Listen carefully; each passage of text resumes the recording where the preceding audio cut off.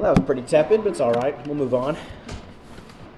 It's good to see everybody this morning. I know we got a lot of visitors with us, a lot of folks with us this morning we don't see too often, so it's good to see all you guys. We're glad you're here with us.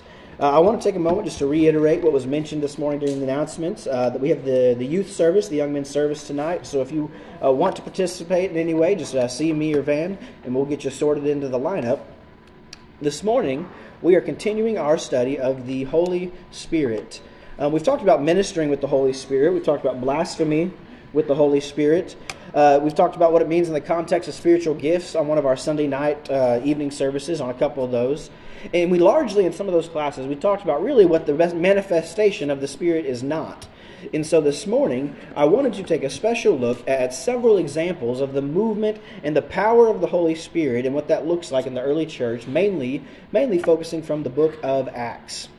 Throughout the book of Acts, there are references to the promise, to the gift, the outpouring, the baptism or immersion in the Holy Spirit.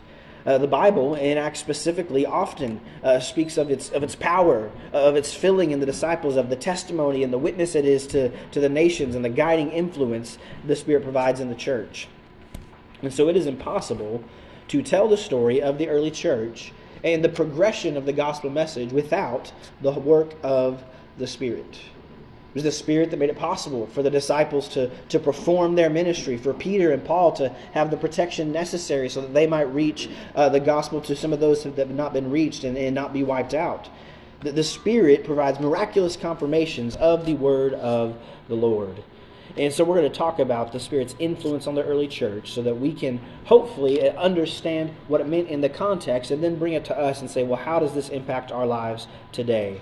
And so our theme for this morning will really be the Holy Spirit in action. If we say we shouldn't blaspheme the Spirit, we don't reject the God calling through His Spirit, but we don't perform the miracles, we don't heal the blind, it leaves us in this middle ground of, so what does it do? What does this gift, as Peter calls it, look like? Well, I want us to think about kind of how we think of God in general. Some people think of God as the great instigator, as the originator, as the one who kind of flips the on switch of the universe, that He puts the ball up the hill and just kind of lets it roll down. Christians, I think we often think of God as a little more active, as involved in things, as working alongside us, as working through our lives. This is what we would often call providence, sometimes divine intervention, usually jokingly. Well, in the early church, the Spirit is both of these things. The Spirit is both the instigator and the one who sustains the church throughout as it goes on. The great American preacher John Stott said He is both the wind and the water. He is the ship and the sea. He is the road and the horse. In the words of Chris Cornell, He is not the rolling wheels, He is the highway. In the book of Acts, in the early church, the Spirit is both the instigator, the agent of movement, the provider of energy, the sustainer of action. So it kicks things off, but it carries them out to its fulfillment. We talk about kicking things off, we of course think of Pentecost, the very beginning of the Church of Acts, that focused passage from a couple weeks ago. But I want us to think about what happens after that. A fire left unattended or calm will burn out. Embers will fade. A ship out of water does not move, and a vehicle can only go so far without a highway. So on a doctrinal level, we need to understand that the Spirit is God's control, God's authority, God's presence in the world today. To say that the Spirit at work is to say that God is at work. God works in us through His Spirit. John 15:26 says, the Spirit of truth proceeds from the Father, and the Spirit will testify about Him. And so the Holy Spirit is the power of God on earth. It's by the Spirit that Jesus performed many miracles, that He had prophetic insight into people like the Samaritan woman at the well in John 4. It's through the Spirit that Jesus experienced resurrection from the dead. It is by the Spirit that Jesus works His divine nature upon the earth, and it's that same Spirit that fills the disciples and rests upon those who follow Him. We're not really going to look at one particular passage in Acts this morning, but I want to reference a lot of things kind of in passing, because if you ever do a deep study of Acts, I encourage you to get a highlighter, get a pen, get a colored pencil, and just underline every time you see the words, the Holy Spirit, in the book of Acts. You'll be shocked at the influence it had in the early church. The first two chapters is, of course, the promise of the Holy Spirit, the coming of the Spirit in power, and it immerses his followers as we read in Acts 2. But not only are they covered on the outside, but they're actually filled. The text speaks often and frequently of the disciples being filled with the Holy Spirit. Now Jesus, when Jesus was on earth, he himself sent out disciples. In Luke 10, Matthew 20, both of those passages, he sent them out 2 by 2. He sent out the 72, that they might tell others of his ministry. But at Pentecost, something very different happens. At Pentecost, they're imbued with power. They're imbued with the ability to do miraculous works, to embolden their preaching, as we'll talk about later. They were filled with the Spirit, who carried with them the authority of the risen Christ.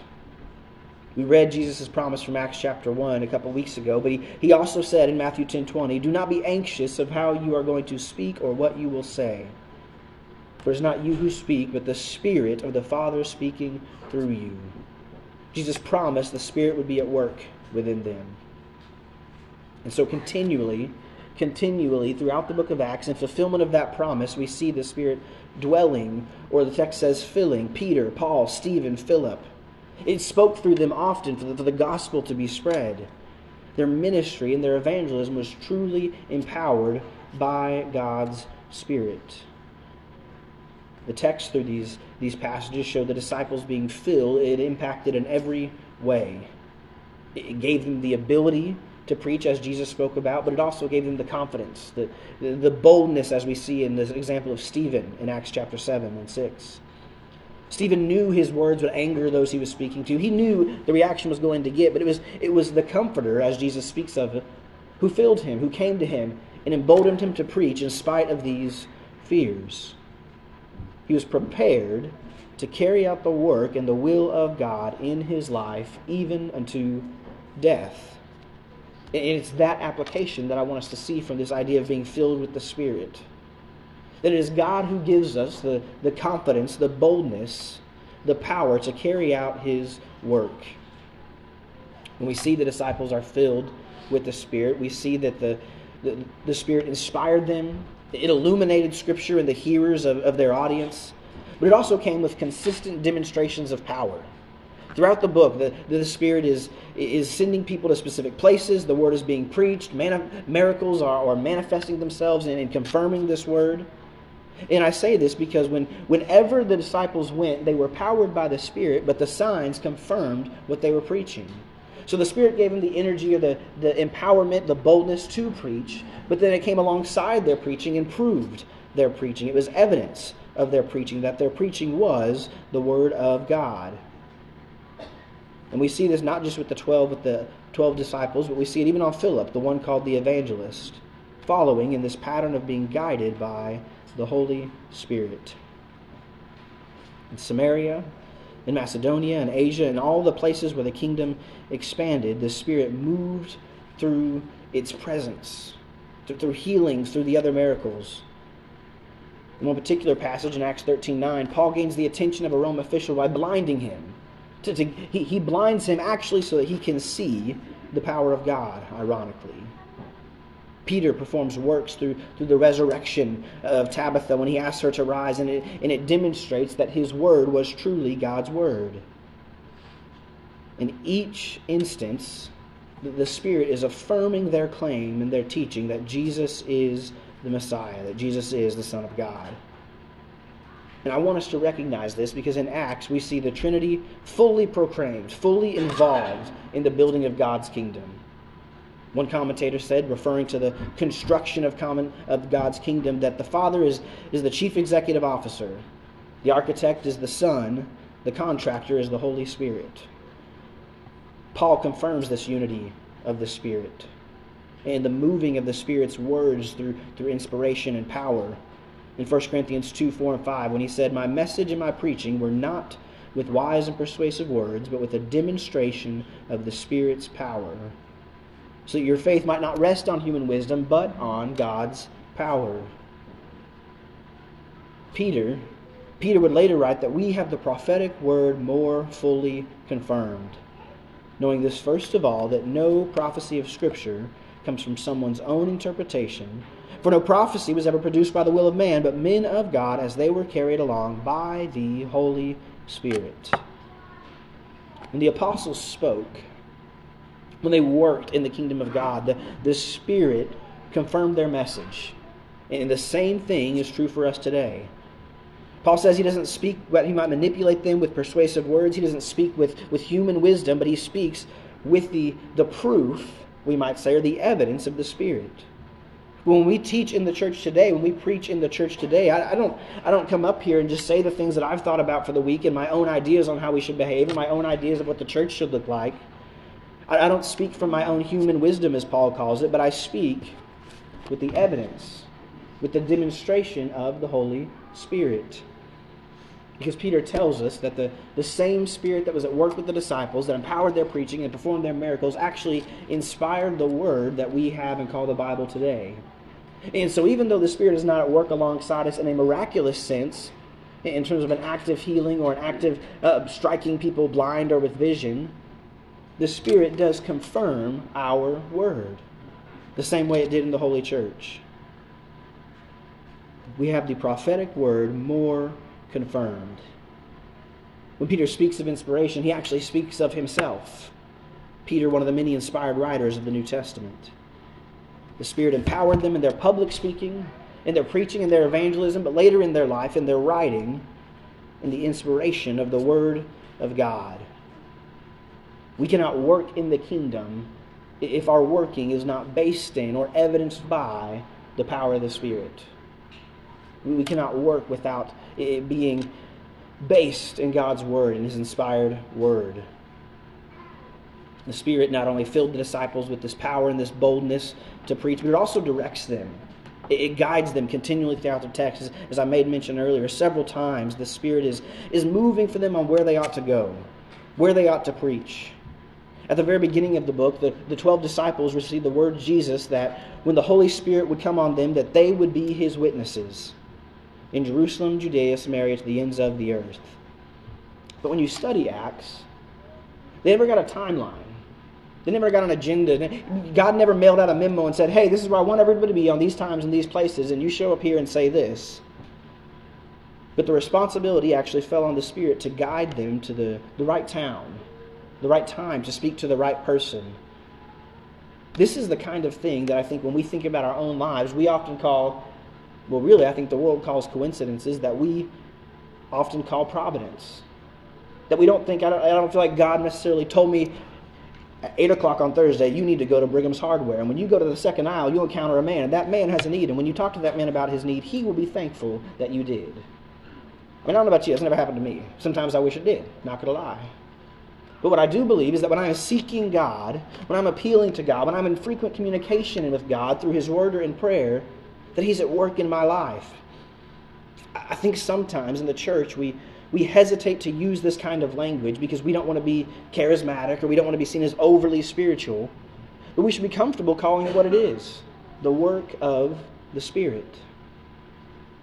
Philip, in Acts chapter 8, was divinely led into the wilderness to go along a road where he found an official who was reading God's Word.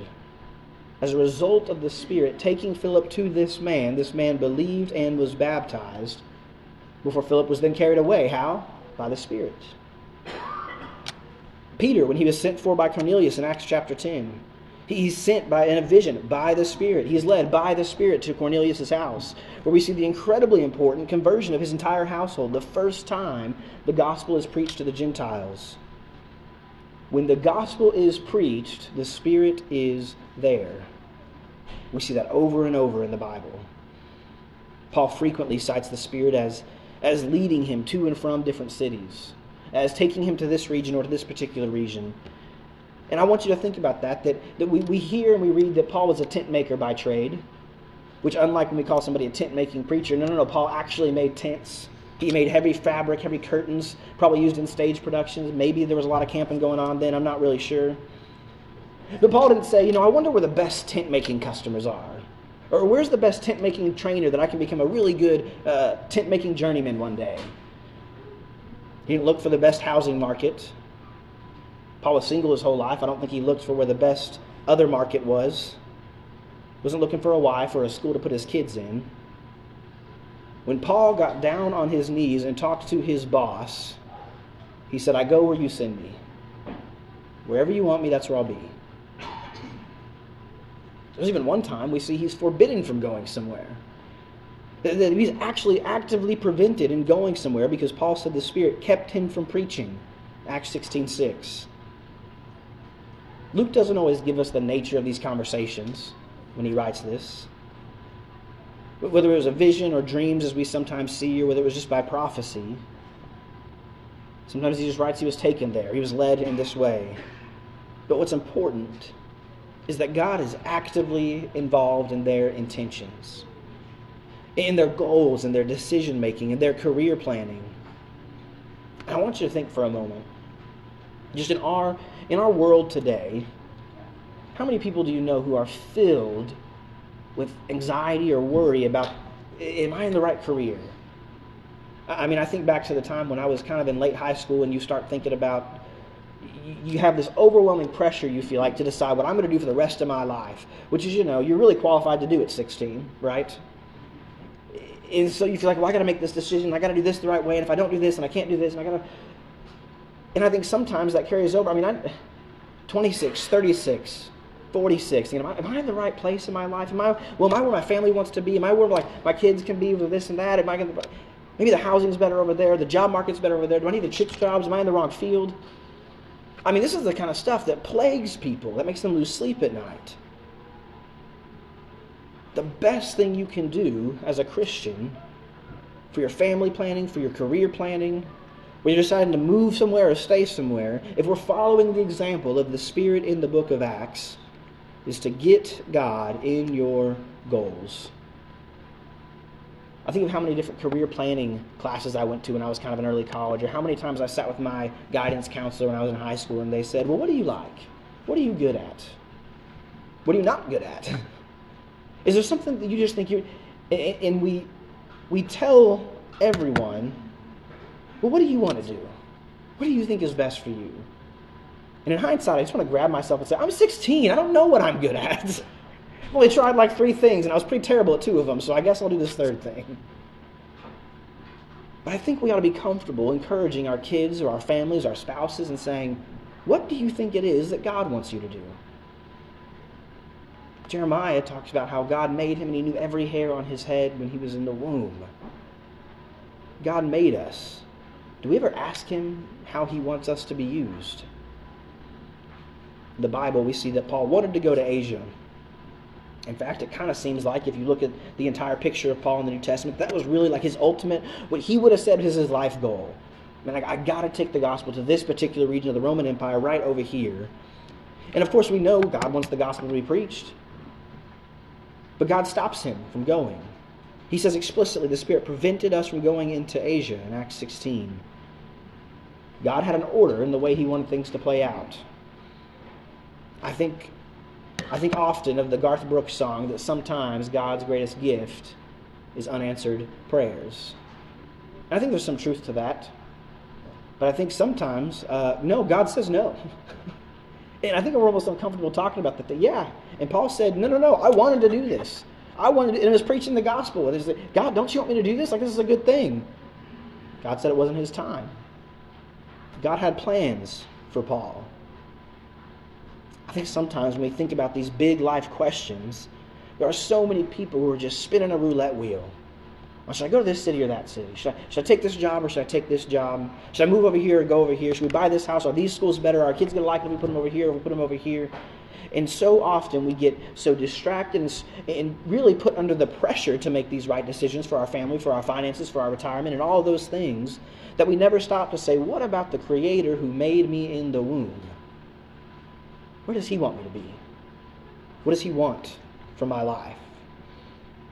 And the example of Paul is that constant communication with God through the leading of the Spirit. And this is the kind of language that I said we should be comfortable talking about it in. That in spite of persecution, in spite of opposition, in spite of fear, in spite of all these limitations and forces at work with him, the church grew. It expanded. It had success spreading the gospel. Why? Because those involved in it were not concerned for themselves or their own desires or goals in life, but they were all committed to saying, what is it that God wants for me? What does God want for my life? You know, I was talking to somebody just earlier this week. March Madness is going on. I don't know if you're a sports fan. You might have picked up on that, might have followed that. But I was talking to somebody and they said, man, high school ball and AAU and highlight culture is killing high school and even college basketball. They said you've got a bunch of kids who they just want to see themselves succeed. They just want to get their own career somewhere. They want to just get a really good highlight on TikTok so they can be famous for 5 seconds. And so they're just chucking up the ball whenever they get it. They're not passing. They're not playing team defense. They're not doing all the things it takes us to succeed. Why?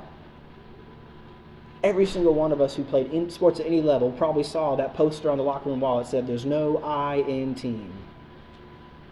That said, for as long as I'm trying to seek for myself first, we're never going to get anywhere. At least not very far, very fast. If we're on a team, I hope we're all listening to the same coach. I hope we're all working on the same game plan. This is the example of the Spirit in the early church. When you study the growth and the spread of the gospel in the Bible, it is so clear that without the Spirit, there really is no body of Christ. You've just got a bunch of disciples who are just trying to figure their own lives out. But instead, because they commit themselves to the same team, they're filled with the Spirit that Jesus promises and the Father sends. They are powered and guided along by the same Spirit. All throughout the book, there's these outward activities of speaking, the working of miracles, the guidance and direction that we've been talking about. But something that we've kind of been hinting at all along the way is this very significant point that the way the Spirit moves in the Bible. We studied Pentecost a few weeks ago. We ended with the message from Peter. When Peter said, repent and be baptized, every one of you, in the name of Jesus Christ for the forgiveness of sins, and you will receive the gift of the Holy Spirit. Peter said, in very plain words, if you have repented, if you have been baptized, you receive the Holy Spirit. Where the gospel is present, the Spirit is present. When the gospel is preached, the Spirit is present. When the gospel takes effect in somebody's lives and makes them obedient to Christ and adds them to the church through baptism, as we've studied many, many times, the Holy Spirit is present in that. And so to talk about any of these things without acknowledging the work of the Spirit is really not understanding the Bible. When Jesus spoke in the garden, he spoke of the Holy Spirit as the confirming sign of his presence. In John 16, he spoke of the Holy Spirit as the comforter, the one who would guide them into all truth. He said the Spirit would testify concerning him. What do we call the testimony concerning Jesus? Do you know what the Gospels are literally called in the Greek language? The account according to Mark. The account according to Luke. The account according to John. Jesus told them that the Spirit will testify concerning me. Where the gospel is preached, the Spirit is present. The presence of the Spirit in a Christian, in these disciples, in these new people, contributed greatly to the expanding kingdom of God. Just as Paul writes in his letter to the Romans, we are no longer of the flesh, if indeed the Spirit of God dwells in us. The abiding presence of the Spirit, it was in the disciples preaching the gospel. It was in those audience members who heard it and who reacted to it, who were convicted, who became Christians, who were led to Christ, who were obedient to the gospel. But it was continuing to work in their lives after that point. In fact, that passage from Romans 8:9 that I referenced, it says that the Spirit continues to work in us after baptism, keeping us from fleshly things. It helps us resist temptation. It guides us away from the things we ought not to be doing. So beyond just the compelling words and the miraculous signs that the believers in the faith, the members of the church, they were rooted and grounded in this abiding presence. And that abiding presence after baptism is so much more powerful than any miraculous work, than any single person being healed, than any lame man being able to walk. Is the ability to say that if you have been repented and baptized into Christ, you have that Spirit in you. And that's much greater than any miraculous work. For even Paul said in 1 Corinthians 13, seek the higher gifts. This movement of the Spirit was not a one-generation event. Even today, we should feel comfortable recognizing that, yes, the Spirit of God, the supernatural power by definition, the Spirit that comes from God, is in our lives and in our ministries. And that we allow Him to work in us to the greatest extent possible so that He can be glorified. Because that's our purpose. That's ultimately our goal. It is to communicate the message of God through His Spirit, through His Word, so that people might be obedient to Him. So that the kingdom of God might be expanded, so that the glory of God might be revealed.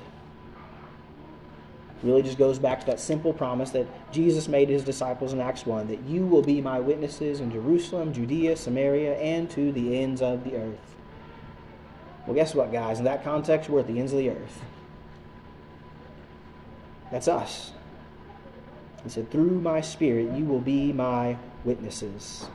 We will testify concerning Him. But now, as Peter says, since we have the prophetic word, we're fully confirmed. I don't have to sit down and write the account of Jesus according to Terrence or the account of Jesus according to Van. We have the prophetic word, and it should move us. It should lead us. It should guide us. Understanding all of these texts, all these many, many examples, we see the role of the Spirit in both the birth of the church, that originator, that instigator, but also in the expansion and ultimately the fulfillment of the church. The Spirit provided inspiration, illumination, recollection, revelation, so that believers could preach the gospel. They could argue from Scriptures that Jesus was the Son of God, so they could testify concerning Him. The Spirit confirmed these words through healings, miracles, and prophetic insights. But perhaps most importantly, it was the confirmation that someone was a believer in Christ. It was a living blueprint for how you got added to the church, how you became a part of the kingdom of God, how the kingdom of God was to expand. As Peter puts it very simply in Acts 2:38, repent and be baptized and receive the gift of the Holy Spirit. If you are with us this morning and you have never truly studied God's Word, if you've never truly become a student or a disciple of Christ, if you've never learned what it means to join into a salvific relationship